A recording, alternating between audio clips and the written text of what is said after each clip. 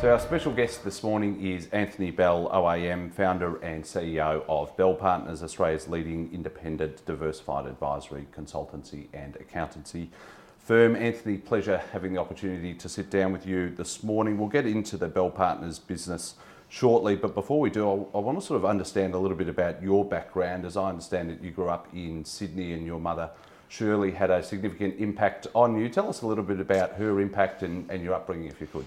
Yeah, can't put enough emphasis on that, Rob, and thanks for having me. The mum who only passed away a couple of months ago, and I'm a real mummy's boy, and it still resonates very heavily on particularly a lot of those lessons that we got when we were younger. I'd say the big part was that while mum wasn't university trained, she sort of grabbed my sister and I at young ages. I sort of look back now and go, I wonder if she was coaching us to both be in business. And my sister's actually the smart one in the family, having been on the board of Deutsche Bank and now has returned, successfully to Australia as well. But mum would grab us with these really simple, easy anecdotes. Things like save where you can so you can spend where you need to. Or there's no such thing as someone who walks over someone, there's only such a thing as someone who lets them. So those sorts of things were drilled into us from when we were literally kids. And then the translations that mum would put into it, and she was a real relationships person. Trying to imagine even a funeral, in that packed out place. She died at 91 years old, and it was like standing room only in the church and outside it, because she infected people with herself. A very kind soul, but a strong person as well. And so I guess those early training measures and items like that, and all the way through. So even losing mum at the funeral, I remember commenting, it's like losing your partner. It's like losing the person you talk to everyone about. And a lot of the ways we do things at Bell Partners was certainly from that homegrown teachings and tough love as well when it was needed. Now, as I understand it, you had a modest upbringing attending Waverley College in Sydney's East. As I understand it, you were focused more on your sort of sporting prowess skills rather than the academic than your academic performance. What was it about sport that you loved and obviously carried through over your life? It's funny actually. Waverley was a proud rugby school and still is. And so I thought the sole reason guys went to Waverley was to make it to the Australian schoolboys rugby team, and there was a bit of education on the side. I think the highest academia I studied was 4-unit rugby at school. But it was a great school. And the learnings on that one coming through, you'd sit at roll call and the son of a high court judge on your left and the son of a garbage collector on your right. So it gave you a good dexterity. Again, these things set you up for later on. Lessons have been clearly paved out and learnt, at a really young age. But the sportsman stuff, was really important. Waverley produced many wallabies and it produced many, leaders in, sort of business and society. And so the listening to the alumni and the parts there about what a contest was, sportsmanship, what graciousness was, what being humble and humane was around it. And strangely enough, then passing in through all the years through, and then following the rugby union stuff into Randwick, and I think sort of the lessons get learnt there. There's a lot of Randwick rugby union. Galloping Greens, who are probably they haven't won a comp for a couple of years now, but if you go back to those days, they won everything. And Campese, Kearns, Poitevin, all those guys gave great lessons to us. They became early clients and helped. Some of the learnings of those sporting foundations definitely related into our business here. So you finished high school and then you enrol at Charles Sturt University in a accounting and commerce degree. What prompted that decision? Obviously your father was an accountant. Was that part of it? Yeah, well, it was a good story, that one. And so I did the HSC twice. I did year 13 and I finished year 12, put in for medicine, commerce, law, everything, got into nothing. And then I think that was when Mum said, look, you better go in and see your father. Dad was a chartered accountant. Mum and Dad split when I was about 2. Wise man, went and saw him. Basically said, look, I've got nothing to do and I think I want to be an accountant. Dad said, look, it's just because it's the only place that's going to give you a job here, but it's not good enough for me. And he was hard too. And he said, look, you're going to have to matriculate. If you're going to be here, you're no good to me unless you actually get a commerce degree and then become a chartered accountant. Now, you're not going to be able to do that unless you go back to school and do it again and study, put your head down and get into one of the about 20 unis in Australia accepted by the Institute of Chartered Accountants. As it turned out, I didn't get into Sydney Uni or University of New South Wales. I still remember getting from the mailman back then. This was before I was sent out by email and or IT, and Mum and I were standing at the postie the second time around, and I remember the celebration. My mum got into Charles Sturt University at Wagga, and I go, it's awesome, we've got into one. I go, right, where's Wagga? But, you know, and again, it started a great journey. You know, that trip down to there was a really defining period for me. It was time to buckle down, take the learnings, but also to, you know, we're suddenly at a country university. There were students around there whose parents were third or fourth generation farmers who had to let their sons or their daughters release to uni to do a commerce degree, and that's letting a second set of hands or a third set of hands away from the family business. So those guys knuckled down. They actually studied hard. They played hard, but they also too learned hard, and that environment was really good for me to actually, you know, start to knuckle down myself. Got into the country rugby scene down there, of course, as well. So it wasn't all study, and some of those mates from down at Wagga we're still a great group of friends today. We catch up regularly. We talk to each other, and that is was an experience that I'll never forget before transferring back up to Sydney. And as I understand, during that period you met Charles Britton, I think, who had a significant impact on you. Tell us about the impact he had on you and why that period was so defining for you. Yeah, it's a good bit of research there for you, Rob. It was Chris Britton. He was the first. He was working for Dad. So to take the job in Charles Sturt, as I said, we didn't come from a wealthy background. So I had to. The agreement I had with my father was that I would sandwich the course. I'd go down to university and I'd form a cadetship with his firm, Dad's firm. He has about 5 or 6 staff. And I'd have to work in my university holidays in order to earn enough money to pay dorm fees, etc. And I remember when I first started, Dad introduced me to Chris, and he said, look, there was day one, Dad said pretty much, look, stay out of my way, that's the first thing. No one wants the boss's son in here, so you're going to have to do it better and cleaner than everybody else.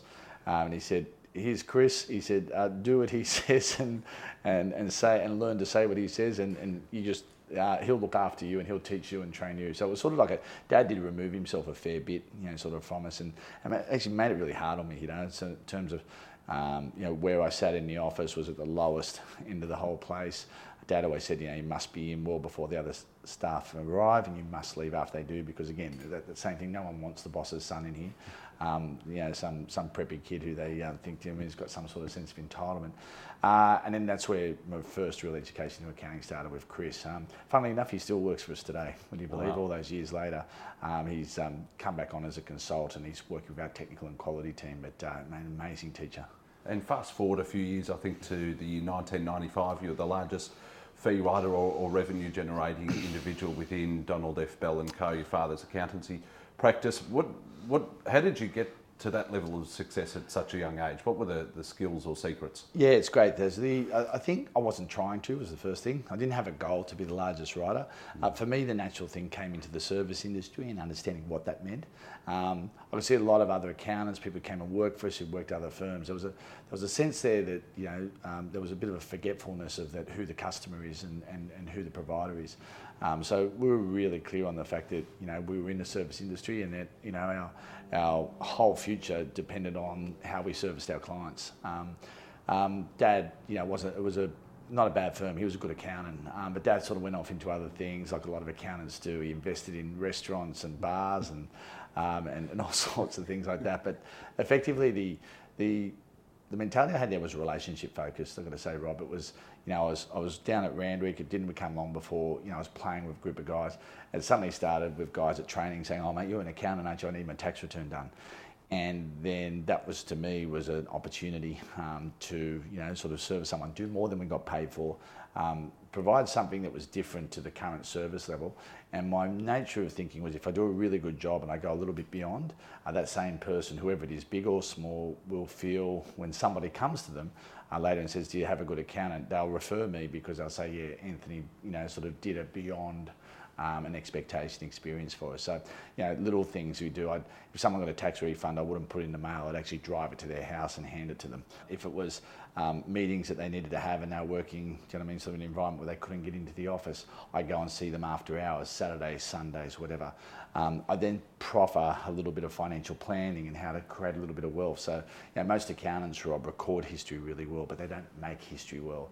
So at a really young age, I started to try and learn. I educated myself on everything everything about wealth creation and tried to inject that into what was the standard client relationship. So was it a tax return, or was it a tax return and a let's help guide your financial future? I was doing that in the 90s, and I guess that was probably a big part of how we ended up, do you know what I mean, sort of with a large private client base surrounding with me. And take us through the year 2000 when you went out on your own and launched your own business, being Bell Partners. Reflecting on this period, you previously said that it was the worst deal you've ever done, owing to the fact that half the revenue being generated by your father's business, which you bought out, was through your contacts. Take us inside the merger of the two businesses and then how you wanted to go about doing things differently. Yeah, so it's a little known fact, Rob. So it actually, Dad offered me a junior partnership back in 1996. As I said, I was playing footy down at Randwick, enjoying it. I hadn't really thought about my future that much then. And I remember Dad saying, okay, I want to, talk about your future, and I want you to become a junior partner here. I think it was a stability means for Dad. I was on a lower salary in the firm at the time. And I sort of said to Dad, how's that work? And Dad said, well, I'll be the senior partner, you'll be the junior partner. Then one day I'll either die or retire, then you'll become the senior partner and your kids will become a junior partner, and that's how it all works. And I remember thinking, okay, cool, I'm not sure if I'm really up for that. I've got some ideas for how to, sort of engage in running a business and an accounting firm. But and I also thought Dad and I were two strong bulls in a paddock, so I thought there was a good chance we'd clash. So I went to Dad in 1997 and said, Dad, look, I made a decision. I'm actually not going to accept the junior partnership.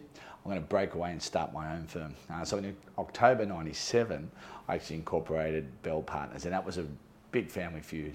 Dad was, I guess, disappointed. He was upset. He thought it'd make him look like, sort of to all his friends and that I didn't want to stay on working for him and I wanted to go my own path. And I actually understand that. So I broke away. Dad said it was also a stupid decision. He said, he said, you're too young, you look ridiculously young. He said, you haven't got the experience and you've got no finance or banking and you'll go broke. And that's also going to be embarrassing for me when that happens. And that was a bit of a fuel in my fire, actually, when Dad, sort of, he might have been able to coax me back in, but when he told me I couldn't do it, it was like it was a real plus sign for me to say, okay, let's get out there and have a crack. And it was hard, I moved back home with Mum. All the things Dad said were true. Dad and I didn't speak, and he was, like I said, the disappointment and the rift was quite high. And we got to that period you mentioned in October 2000, and I was struggling, just hanging in there. And when I say just, I mean just. My PA, Jacqueline, who is still with us today, back then, we were just holding it together week to week, cash flow, paying wages, paying landlords. It was really hard. As I said, I had to move home with Mum to help cover costs, and I can still remember Dad. I can remember the phone call. Dad rang Mum's house. He still remembered the number, and he said, "Look, this is ridiculous. You and I, sort of, we're not talking, and we're at war with each other over clients or over whatever." He said, "I've worked this all out. Come for a meeting with me, come and have lunch, and I'm going to tell you, sort of what my solution is." So I thought, I've got nothing to lose. I went and had lunch with Dad up at the A&A Hotel, and Dad said, okay, fundamentally, you want to work for yourself. I'm shocked that you've actually survived this long. He said, what you're going to do is you're going to buy me out of my firm of Don Leaf Bell & Co, and I'm going to come work for you as a consultant. That was at that point I suddenly learned what a consultant really does. It comes and goes when it wants, and it has no responsibilities whatsoever. But I tell you what it did do, it gave us a bit of grey hair. So it actually put Dad and I together, and Dad was a very good auditor at the time, and he'd had a lot of public, sort of positions over his 40-year career. And I got to model the firm that I wanted to in the future, and I also brought, sort of my family, my own father, and I worked back together. And we worked harmoniously up until when Dad died in 2016. So we had 16 great years up the end, and he was pretty much still around, right to the very end. His health started to take a bit of a wayward, but I can still remember Dad coming on conferences in 2015. Dad wanted to speak at the conference, our staff ones. I said, oh God, what is he going to speak about? Hopefully nothing technical. We used to say, Don Bell's going to come and talk about war stories, and he'd talk about tax office audits that he had in the 60s or the 70s. bottom of the harvest schemes and things like that. They were actually some of the most interesting conference topics out of the whole lot. It's the ones the staff said, I can't wait to hear the Don talk about his war stories. And it was no filter, and it was, mate, the 80s and stuff like that were all covered. And, I guess those learnings, do you know what I mean? Sort of, I thought they were valuable. I was young and I suppose had to be aware that I didn't know it all then. And, to have Dad hanging in as a consultant and being part of it, it was actually, I think, do you know what I mean, sort of a great part of our foundation for the future as well. You spoke about modelling or remodelling the firm in your own direction. As I understand it, during that period in those early 2000s, and you may well still follow this approach today, but you've got a corporate leadership model wherein one leader drives the strategy and execution of the group rather than having multiple stakeholders involved in the process. What are the benefits of that model and how's it worked out? So a couple of things on that model. I remember the traditional partnership model, which still exists out there, it's still around. I remember '96, we picked up a few clients from the floor above us because a 3-partner firm actually fell apart, got into a partnership dispute. They were quite successful. They were a lot larger than us. And when the partnerships fall apart, there's usually a race for clients. Each partner's contacting clients to say, who's going to come with me to my new firm, or I'm setting up for myself. And I remember it was '96, and a lot of guys just read, that were accountants, on the floor below, and they literally turned up and said, look, we'll take over the work. We're with this firm upstairs, but we can't decide between the partners, and they're at war with each other. And I remember that was the first part. I thought, okay, cool. The partnership model, it's a great model for growth, and it's a great model for diversity and width. But if it falls into dispute, if there's not a natural leader to it in a 3-way partnership, what happens when no one can make a decision in the place? What happens when there'll always be one partner who's more entrepreneurial than the other? What happens when they get into disputes over everything from drawings to logos to the way they do their work?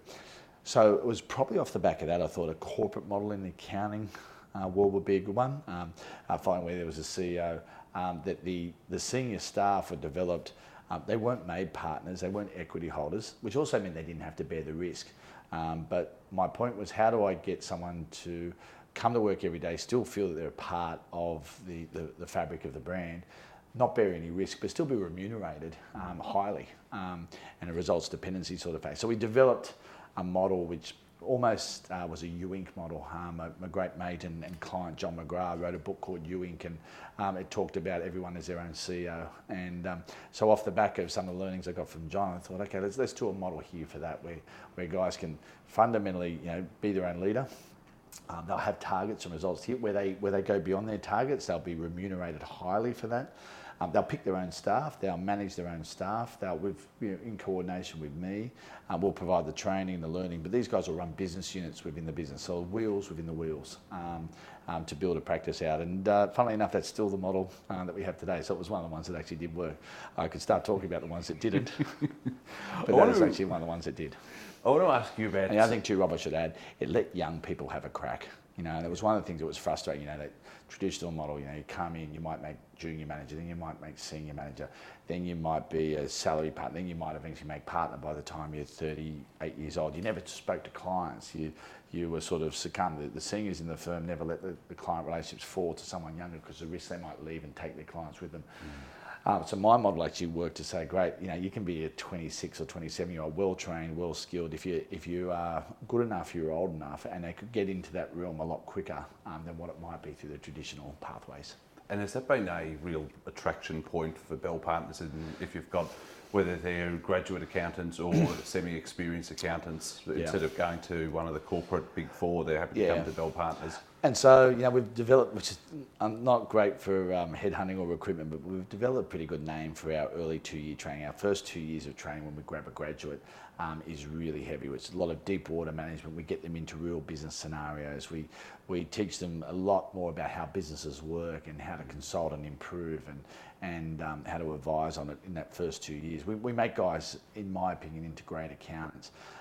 We generally recruit straight out of university and we get them our way. So we love people who haven't had another job before, but we do love people who've had another job at Macca's or something like that on the way through. So to get them into this and get them into our system, that's probably it. So we really go hard on that first 2 years with every graduate.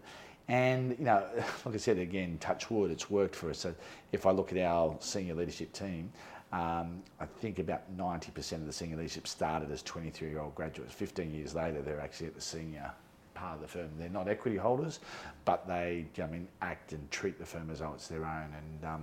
And they've come through a system, I guess, in really good learning. That's not to say that there's not other firms that have great learning matters, but this is the one that's worked for us. So, our attraction, to young staff has always been two focused. It'd be that, young and you're going to get opportunity and shots at it. And I suppose that the client base we have is a great illuminated and galvanised client base. We've got some of the most famous people in Australian business. We've got some of the most famous Australian sportsmen with us. We've got people in the entertainment industry. And I guess when you're working, sort of in a large organisation, that provides a little bit of flair for them. They like seeing that. They like seeing the current Australian cricket captain walk in for a meeting, or they like seeing one of the best broadcasters in the history of the world walk into the office for a meeting, and it reminds them they're working on the best in the business and they're learning to do better as well. And they get exposure to those types of people instead of them being sort of... That's exactly right, all cordoned away and no chance. So that's probably one of our attracting talents, I want to ask you about the growth of the business from the early 2000s right up to today. In particular, there's been the establishment of new business divisions, Bell Partners Legal in 2012 and then Bell Partners Finance and Insurance in 2014. What prompted the decision to move into other adjacencies? So the first time we did, actually, it's now so popular in the accountancy profession to say if you're an accountant, you must have a wealth division. So we opened our first wealth division in 2002, would you believe? It's going back before. And I remember there was a lot of criticism around that, wealth, stockbroking, advisory, and accounting don't go together. So the prompting came from really clients coming to us and saying, look, we've had a good year of profits, we've got some residual income, we've paid the mortgage off on our house. What do we do with our money? And so while we were good advisors, and that property has always been a key heel space of ours, it's always treated us really well, and our exposure to the property industry has been well taught to us by everyone from developers to real estate agents. I sensed that there was going to be more needed. People are saying, I want to invest in the stock market.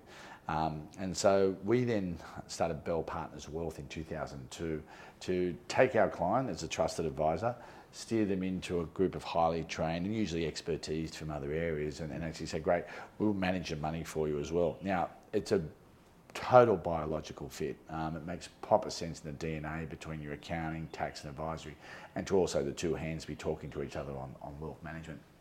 And it was great for us. That was a really big sticker, big driver of wealth. So people were going, great, they look after my money as well.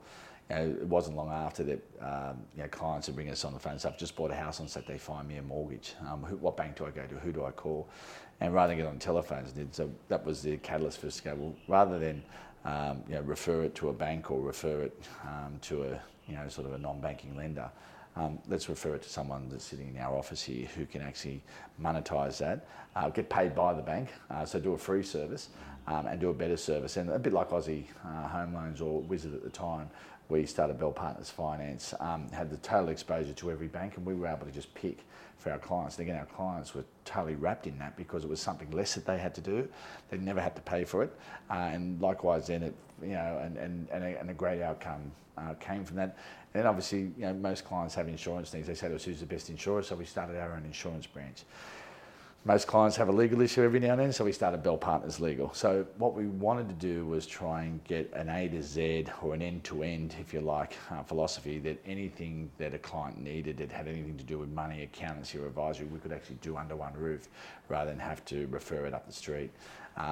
So the two things that we got out of that was we got price efficiency. So it was really efficient for the client to just have a brief done by me straight into Bell Partners Legal than it would if I had to go and brief sort of one of the larger law firms. Discovery, observation takes place, and then the power of managing the process.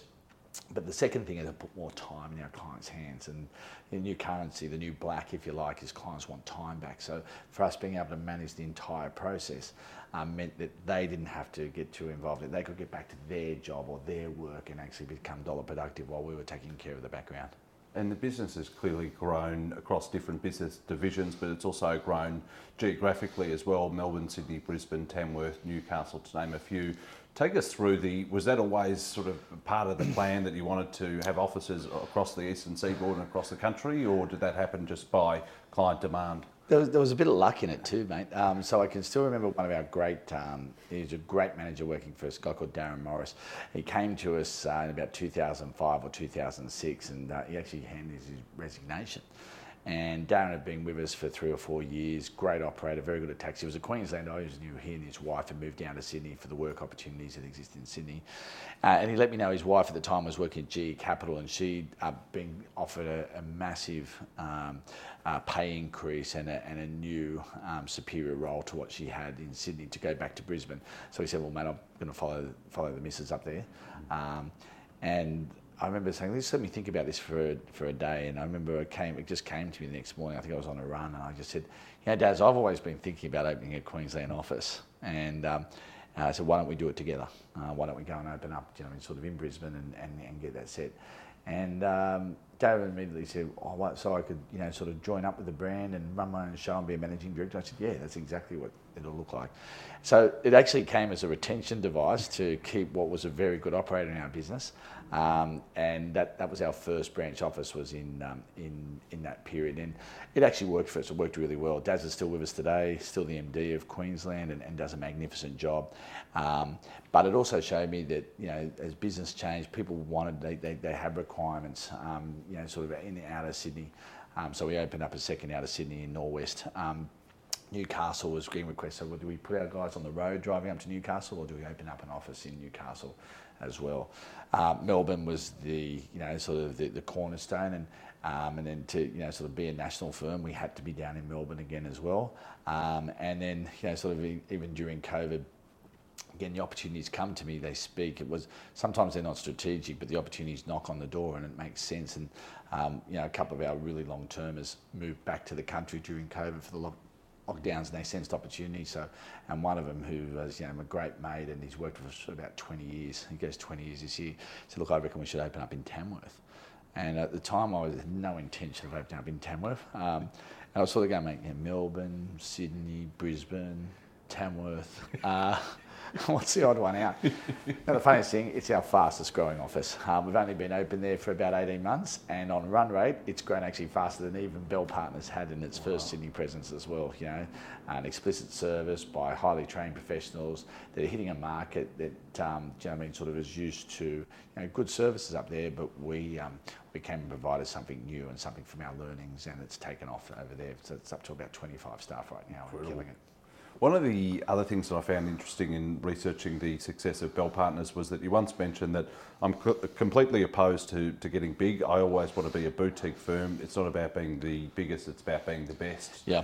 Take us through why you sort of follow that mantra. Yeah, I think when I was really young and I was starting to attract clients to our firm, we got up to that middle tier firm and even to some of the top tier firms, the big four firms, and the big questions that came from us when people were deciding to leave there to come to us was that they didn't want to be a number in the place. Again, that customer orientation that I spoke about before was really important. So not being a number in the place meant not being too big. It was synonymous with too large, and that's why they were leaving other firms and coming to us. So our model had to equal the personal service, and size is a natural detractor from personal service. In our structure, I said what we want to do is be able to compete with the big four firms. We want to be able to go service for service and pound for pound in advisory, in tax, and everything that you can get up there, you can get down here. We just don't want to do it with 6,000 people. We want to do it, sort of with more highly trained set. The other part that was a winner for us was when clients appointed us out of other firms that were larger than us. They talked often about not dealing with the seniors. They talked about dealing with too many juniors because they weren't large enough to get partner attention or senior manager attention. That was a perfect fit for us because what was too small a client in the bigger fabric was a perfect fit for us. And you could get my attention on it. You could get the seniors' attention on it. You could get the best in our business on it. And so suddenly we, to the client, not only did they get a more comparable fee rate, they also got a higher degree of dedication and a higher degree of experience in the service. So that was what was driving it. Let's not get too big here, guys, because it's actually been such a good thing for us to be boutique. And so I'd still say today we're still pretty boutique. Our lines, like I said, in Tamworth or whatever, or Brisbane or Melbourne or Newcastle, are still the same lines of service, speed to getting back to people, speed to finding expertise, as what they were when we just had a Sydney office. And is there an ideal, say, client that you work with, or you work with businesses of all size, individuals of all wealth levels? Yeah, it's interesting, Rob. We are general practitioners, so we do everything. We do everything from the electrician to the surgeon, to the real estate agent, to the plumber, to the manufacturer, to the international brokerage houses. But what I would say is that our target client's family business. There's probably, if you're going, we do quite a few public companies and engage by them, and they're great for our teachings and learnings. But the place that we're at our best is private, family-owned, or partnership, or historical foundation businesses. That's where we're able to get our teeth into it. Right through to succession planning, right to the efficiencies, to the business growth for them, to their profit improvement, to their investment improvement. We're sort of good at that sort of area where it's a controlled private enterprise, and it gives us a chance to move quite fast and also get to the seniors and the decision makers in the business a lot quicker. So yeah, our favourite client, when I say our favourite client, there's some of them employ about 1,500 people, so they're not small, but they're private family businesses, and that's probably the ones we like the most. Now, I know that you no doubt speak about business day in, day out, so I want to ask you about a few of your other pursuits. In particular, as a lot of people would be aware, you're a passionate yachtsman in both the leisure and racing capacity. Take me through where that passion to be out on the water first originated from. So I started as a kid. Mum, as a young age, Dad and Mum had split when I was about 2. My Uncle Ken had a ski boat. So by the time I was 5 years old, I was water skiing. I think I was barefooting by the time I was 7 or 8. So I was mad. I was crazy for the water. But also too, growing up surfing and anything to do with that. It had a real resonance with me. Mum loved it. My sister loved it. So I loved it. We all sort of had a thing where it was around us all the time. And then pushing on to that, obviously, the sailing thing was quite interesting because Mum wanted me to learn a lot about sailing. And I remember when I was about 11 or 12 years old, once Mum said that was the end of it, and she said, "Look, I want you to learn a bit about sailing." I was not interested. Loved the boats, the power boats, the water skiing, but the sailing thing just wasn't my bag. And she got me into a season down at Vaucluse Sailing Club on Flying 11s, which are arguably great teaching devices, but one of the slowest boats that you could ever get on, and they just weren't fast enough for me. And so my interest was sort of not there because they great tactical, great learning for kids, but it's skiff sailing, and it was by no means madly exciting. I spent 4 hours out there, come halfway through the race of 100 boats and just get mad sunburning. Do you know what I mean? That's what it meant to me. Then windsurfing came out when I was about 15 or 16 years old. It came big, and then so Mum didn't want to give up. Sort of got me into that, got me to learn that. I ended up getting a job as a windsurfing teacher, and I liked that. It was fast, it was efficient, it was quick. It had some sort of flair about it, which was attractive, do you know what I mean, to young guys.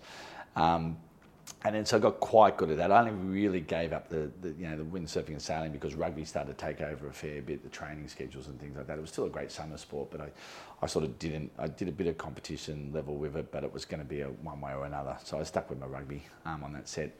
Then when we were retired from rugby, we had some great clients, former Wallabies. I can remember sitting down with one, which was Phil Waugh, and a former captain of the Wallabies, about 80 odd tests. And I remember Warry saying to me, we should come up with something and do something different for charity as well. He was talking about auctioning off Wallaby jerseys and in a frame, and I'm getting $300 rather than 10,000 that they used to get years gone by. And we as a firm wanted to do something with charity. I mean, we employ nationally. We put in the special needs guys all over the place. We like to give jobs to people who need a leg up.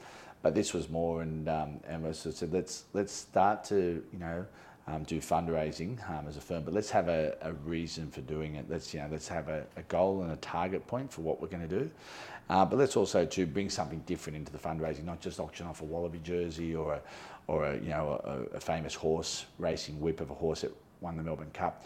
Let's go and grab a group of guys, and I remember writing the concept for Loyal. I said, we'll go and race in a scene to Hobart. We'll put ourselves all at risk, danger. We'll draw attention to our cause by the fact that we're amateurs sailing against professionals. And we built the plan for Loyal. Now, when I was writing it, I probably, again, stars in my eyes. And I remember, thinking, okay, we're going to win the race. Now, I worked out what it'd take to win the race. And if you look at the start of Cinder Hobart, Rob, most people, I know there's, there's 120, 130 boats from all sizes, 30 30 foots to 100s, but the ones that really draw people's attention is the maxis. They're big sails, big crews, they go fast. They're big pieces of kit, they've got high risk. So I said, okay, if we're going to win this, we need to be on a maxi boat. I need to go out and find a maxi boat somewhere. And we launched. We rented a boat that was over in New Zealand, had been sitting on stilts for a couple of years. Got a crew together of half professional but also 2 half amateurs. We attracted sponsorship to help pay the cost of sailing. And one thing I learned early in maxi boat sailing is the wind is free but nothing else is. It's like ripping up $100 bills every time you just think about it. But we attracted sponsorship to the cause. Investec jumped on board. They liked it. They liked the fact that we were raising money for charity. So our sole goal off the back of it was to try and make $1 million for charity, off the back of every year. So first year in 2009, we raced. We came fourth. There was a stage there where we were going more towards Brisbane than we were going towards Hobart. And we raised $750,000 in our very first go. And then so Loyal sort of really kicked off. The charity side worked. We gave money to people who just couldn't raise money for themselves. So the beneficiaries of Loyal, it's a discretionary fund, which I'm the chairman of, but it's generally something to do with children, something to do with children's medical equipment, something to do with life-saving devices. We do give money to other causes as well. Recently the guys at Beyond Blue reached out and they needed some money, and we said, yeah, cool, we should. It's an important thing after COVID. So we have the power to also go and jump into that. We've helped kids who can't get a grant or are out of money and were going to die in 5 days if they couldn't get to a life-saving medical operation in Europe. And so we bought their plane tickets and their parents' plane tickets to get them over there. So Loyal's that sort of, it's kind of like the underdog charity, fight for the underdog sort of set. So we generally steer ourselves away from the big richer charities and put ourselves into the stuff that's got real return and there's a life-saving device. I think the other thing with Loyal is that we're proud of is that it's 100 cents in the dollar. So there's no money for limousines or for marketing or for administration costs or staff costs. I don't get a salary out of Loyal for doing it, neither do all the staff here who run it. That had to be part of the foundation of it as well. So if you buy a piece of medical equipment, it goes straight to the hospital. 100 cents in the dollar, what you donate goes through to being a part there. So that's now 2009. We're sort of about 12 or 13 years old. I haven't looked, but we're sort of, the last Hobart we did was 2016, but I think we're up around the $10, $11 million of raising money and generating in it, still going strong today. Incredible, and I think I read as well on top of that, as part of that, as part of those funds, some 500-600 pieces of life-saving medical equipment for children in need, which is a credit to you and the team. So you've now done, as I understand it, 5 Sydney to Hobart's, the win in 2011 on Investec, the win in 2016 aboard Perpetual. Yeah, Rob, we've got the Hobart 5 times. We've attempted it 7 times. Like everything, you have your ups and downs. We've had 2 breakdowns where we sort of won the Sydney to Sydney. We got into Bass Strait and cracked the boat and had to actually come back. So yeah, we've attempted 7. We've won 2, come second twice, and also to a 4th, and then 2 did not finishes, which are, mate, like it's like pulling teeth out. You train for 3 months, everything's going well, and on one of the ones where we broke down, we're actually winning the race, and we looked good. Everything looked good for us, and then we hit a sunfish and cracked the front of the hole, and we're taking on water, and it's almost impossible after training for 3 or 4 months for it, having everything right, having the crew right, the boat right, and then having to call No Joy and ring race command and actually tell them that you're withdrawing from the race, and it's like it takes about 28 hours out of Bass Strait to slowly putt back up to Sydney. There's no alcohol on the boats because it's like a properly tuned Formula One machine. No one tells any jokes. It's just misery personified in about 28 hours or so. And what does it take to win one? You've won 2 now. How difficult is it? So 2011 was a really interesting one. And it's why I believe in mentors. I remember we went 2000. We won in 2011 off the back of coming second in 2010 and coming 4th in 2009. After 2009, I remember being reached out to by a great sailing magnate, well-known champion of Australian business, car manufacturer and distribution, Neville Crichton. He won in 2009, and he reached out to us and said, look, son, you need a lot of help. If you're ever going to win this, and I've read in the thing saying you're going to win one of these, you've got a long way to go to do it. But I've retired, so let me mentor and coach you. And that was amazing. First, I had to be ready to receive and listen to someone who was, sort of great and had, experienced victory. But the second part was that you had to put into action the things that you were learning. So we got our team right. The thing that the boat wasn't too bad. We needed to trick the boat up and get it going faster, but we also needed a better team. So it is not really about the boat; it's about the team in it, but also to a fast piece of equipment, and also to complements and goes hand in hand. So we got our act together in 2010. Really tough Hobart. Wild Oats, our nemesis, beat us in that one, but they beat us convincingly. But we moved up from fourth to second, and it looked like the remnants of our team was holding together, and we were making progress. Then in 2011, we made a couple of modifications to the boat. As we said, we didn't have a lot of money. Wild Oats is the Ferrari of world sailing. They had a strong owner, a wealthy owner who would just inject whatever the boat needed to be successful and change and modify to get better every year. We were sort of really budget constrained. And so I sort of going into the race, I remember we spent about $50,000 in mods. This is all we could afford in a racing account. Wild Oats that year spent about $4 million to make their boat go faster.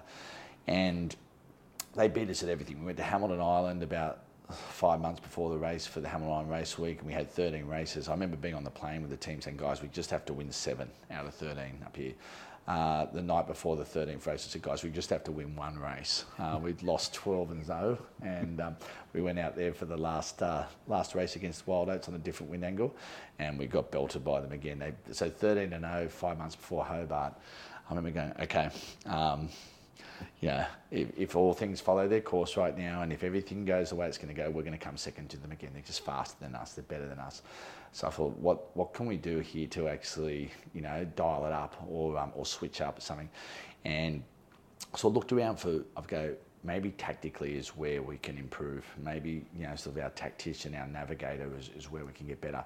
So I looked up a guy called Stan Honey. He invented the TomTom and racing system, a real technology genius, but a yachting guy. Now, he was on the west coast of America, and I rang up and I just basically, I got to him, and his name was Stan Honey, and he said, in an American accent, he said, I know a bit about you guys. I said, yeah, Stan, we haven't got much money in the racing account, but we've got a fast boat.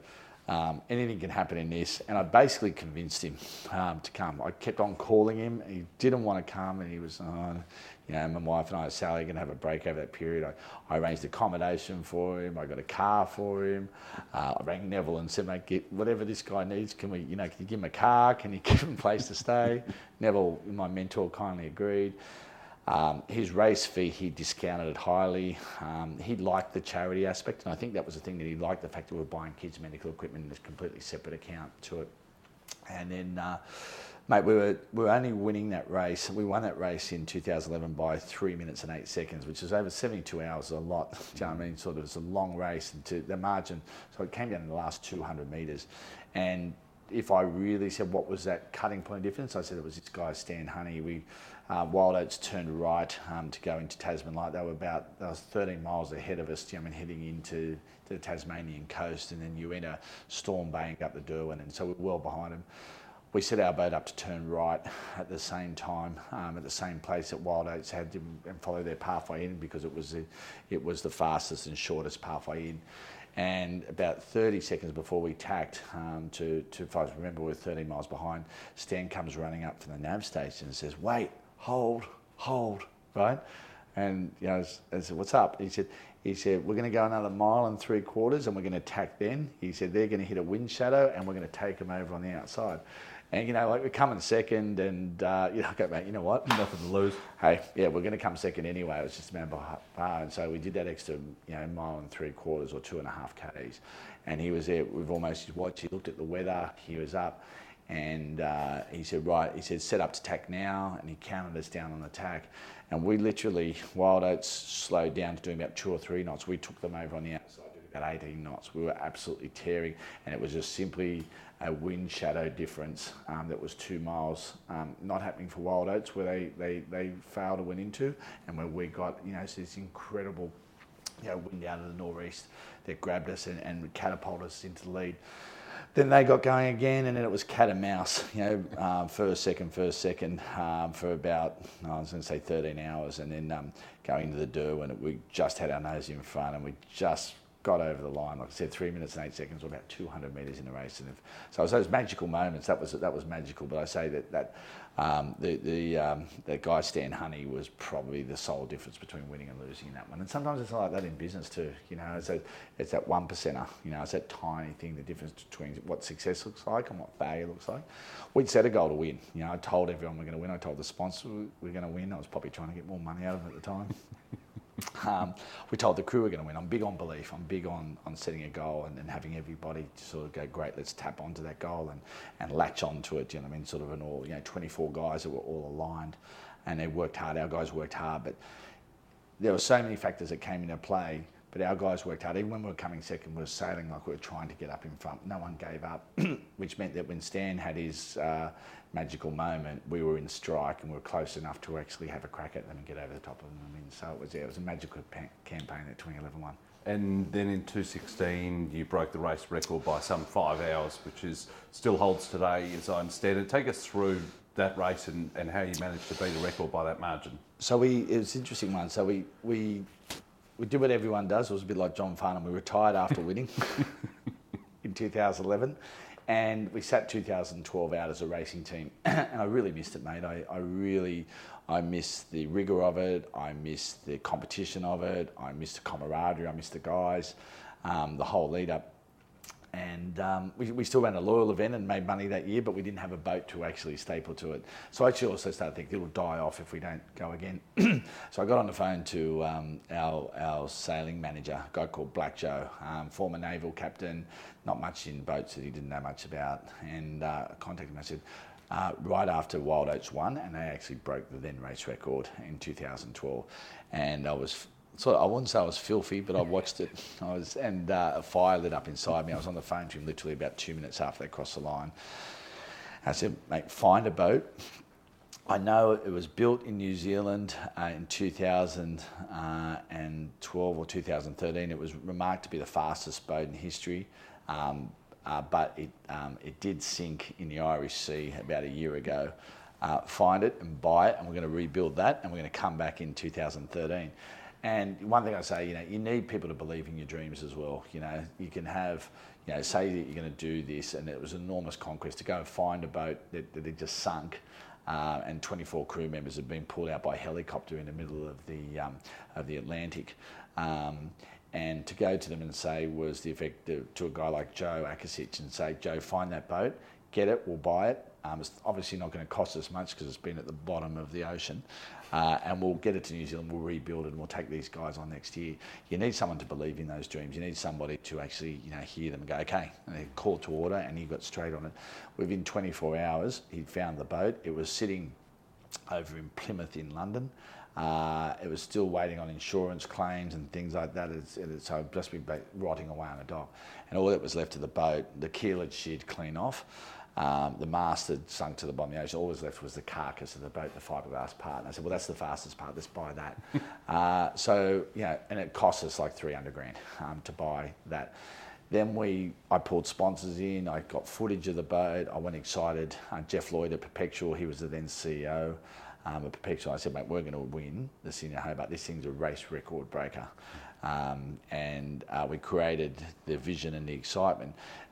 We got the sponsorship on board, built a new carbon fibre mast, redecked the boat, remechanically the boat, and actually got it here just in time to race the 2013 race. And it was everything we thought it would be. The boat was big, it was nasty, it was stupidly fast, but it was susceptible to a breakdown, hence why it had actually sunk a couple of years prior. And we raced 13, we struck out the lead. We were beating Wild Oats by 20 miles, which is enough to win 5 Sydney Hobarts. And I was going, wow, we're going to get a bullet in our first go. And then same thing happened to us as it did happen to Wild Oats back in 2011. We hit a wind shadow and we were glassed out for close to 24 hours. And they steered around us and found some wind and bobbed past us, and we ended up coming second in that race. But the boat had proved itself, like it was quick and the sponsors were happy. Getting a second the first go was good. Perpetual jumped on board. James Packer's Crown jumped on board as well. So because we had the credibility of 2011, we were actually rightfully strong enough to call for credibility for the new campaign. Then 2014, we broke down. 2015, we broke down again when we were winning the race. We had Michael Clark on board, Kurtley Beale, the pride of Australia's sporting elite were on board that boat. And they were great in helping us raise money for charity. But after 2 breakdowns, Rob, I just said that this boat actually, there's a reason it sunk to the bottom of the Irish Sea. It's bad luck. It's too big. It breaks down all the time. It's stupidly fast, but it's brittle. And so I retired. I said, that's it, we're over. And then Dad died, as I mentioned before, in late 2016, and the boat was just sitting in Newcastle, rotting away. Literally trying to find a buyer of a boat that had broken down twice was impossible, and so no one actually wanted to buy the boat because of its pedigree and history of breaking down. And then I got on the phone again, another magical moment. It was the night that Dad died. I got into a meeting with my great mate Peter Kligeris, who'd been with me all the way through. Great sailor, he's done about 20 Hobarts and really good. And Pete goes, you know what, mate, we've had enough bad luck. Why don't we go again? We'll get the boat out, get out of the moulds, we'll get going, and we'll have a crack. Now this is September, and you're usually training by September. Our boat was sitting up in Newcastle. There was, it was covered in bird's poo. But again, got on the phone to Joe Akasich again and said, Joe, we're going. I set this thing up. I said, we've had enough bad luck. I think we'll set it up, for the win. He goes, we've got no time. And we've only got a couple of months. I said, okay, don't set up a whole campaign. Let's just play our chances. Let's set up for reaching conditions and also for running downwind. And we'll get enough sales together and that we won't get a full inventory. We'll just get enough to go in that race. And you know what? We'll try our luck. And as it turned out, that was the race. We jumped in, Wild Oats jumped to a lead, but we stuck with them. We knew that we'd have another really good crack at them as we headed down toward Tasmania, but we just had to stay in touch with Wild Oats. It was an amazing race. Oats is very fast downwind, and because we're a big boat, we're not quite as fast as they are downwind, but we're faster than when we start reaching and going across the wind. Now, we saw the wind conditions in the future and saw that we'll get a crack at that probably in the second half of the race. But in order to actually jump them, we're going to have to stay in contact with them. So, there's a million stories around the race record, but the largest ones, we carried a sail that was only rated to 23 knots and the winds hit 40 knots overnight.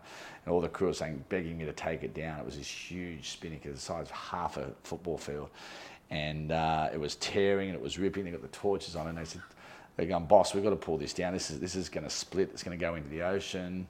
God knows what. It'll take us 10 hours to actually get it back out. We'll go from 2nd to 11th. And I remember just thinking along those lines, look, mate, we're here to win this. I've said we're going to come and have a bullet. Our only chance of winning is that we actually run this sail. So I'd rather come 11th with a shot at coming first than I would come second and play a safe race. And it probably tells you a bit about my demeanour. Anyway, we just held this sail up. I think we got to morning and, Oates probably would have thought they'd be about 40 miles in front of us given the conditions, and we were only 6 or 7 miles behind them, and then the wind turned and went our direction, and then we reached around and we were going about 4 or 5 knots faster than them, so we ran them down, got in front of them, and pushed the boat hard, and then we just kept on going on and then broke the race record. It was made a great piece of history, that one. Like I said, if you're in Hobart around that time, you've got to celebrate your victories. It feels like you're Robbie Williams in town. You know what I mean? Sort of, and the victory night goes for about a week. So, incredible achievements, incredible stories. I thought we'd just close out our discussion just with 2 or 3 more general questions. Key pieces of advice that you've learnt along the way that you can share? Yeah, I think it's, to me, it's not about the transaction, it's about the relationship. A transaction will just last for seconds. A relationship will last for a whole career or a whole lifetime. So, when you're assessing that, you've got to assess what you're chasing. So, for me personally, for the fabric of our firm, we've always chased the relationship. We've chased things, have a client for a long period of time. Take constructive criticism and get better, not bitter, sort of around that set. Deliver something to the client that they're not expecting to get, and so that then comes into our total framework, Robert. I'd say to anyone, who's listing in services, just think about the power of different, what different means. Following the same old service standards or the same old products in any market will mean that you're up gymming against a competitor who can pick you apart on price. If you have something that's special in your service or in your product, then price doesn't become the major factor, quality actually does. And so, to that in the service industry, I'd probably say that's been part of our growth, and that was always finding something that's more innovative, so we don't have to get into pricing issues, we get into qualitative issues. Overcoming adversity or challenge, how have you got through those? Look, it's hard. Like I said, there's times that, I've literally, my PA, particularly in the early years, said, we're going to go broke this month for sure. We can't pay wages on Friday. You've tapped, all your credit cards are tapped out and everything's there. The resilience, determination, they've been written in every sport and business book for the history of staying in there. I think, though, that the better part to overcome, some of those is like always, thinking to plan, not waiting to see what the odds will give you or what the universe will throw your way is actually doing, like having a viable plan that actually doesn't mean you'll get into those risks. For me, adversity has come in lots of different ways and all sorts of fields, but I'd say that the way of conquering that one is you have to go to those self-belief systems.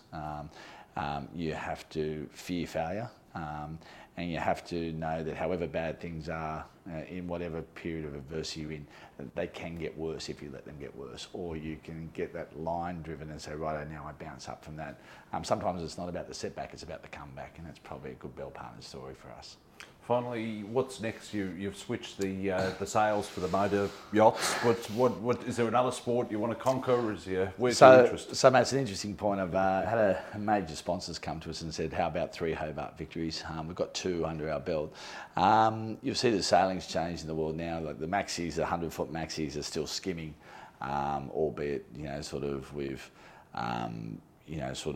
a lighter framework. But the true future of sailing is going to be foiling. You've always seen the America's Cup boats are actually coming up out of the water and they're actually flying and they're going faster, so less wind and more speed. I don't think it's going to be too long before there's a foiling maxi that's strong enough and engineered right to actually take on the Cinda Hobart. And there's a bit of fires in me a little bit to be one of the people who come and have a crack at that and go for one more race record. Anthony Bell, OAM, absolute pleasure sitting down with you, and well done on building such a powerhouse business. Thanks for your time. Thanks, Rob. Thank you.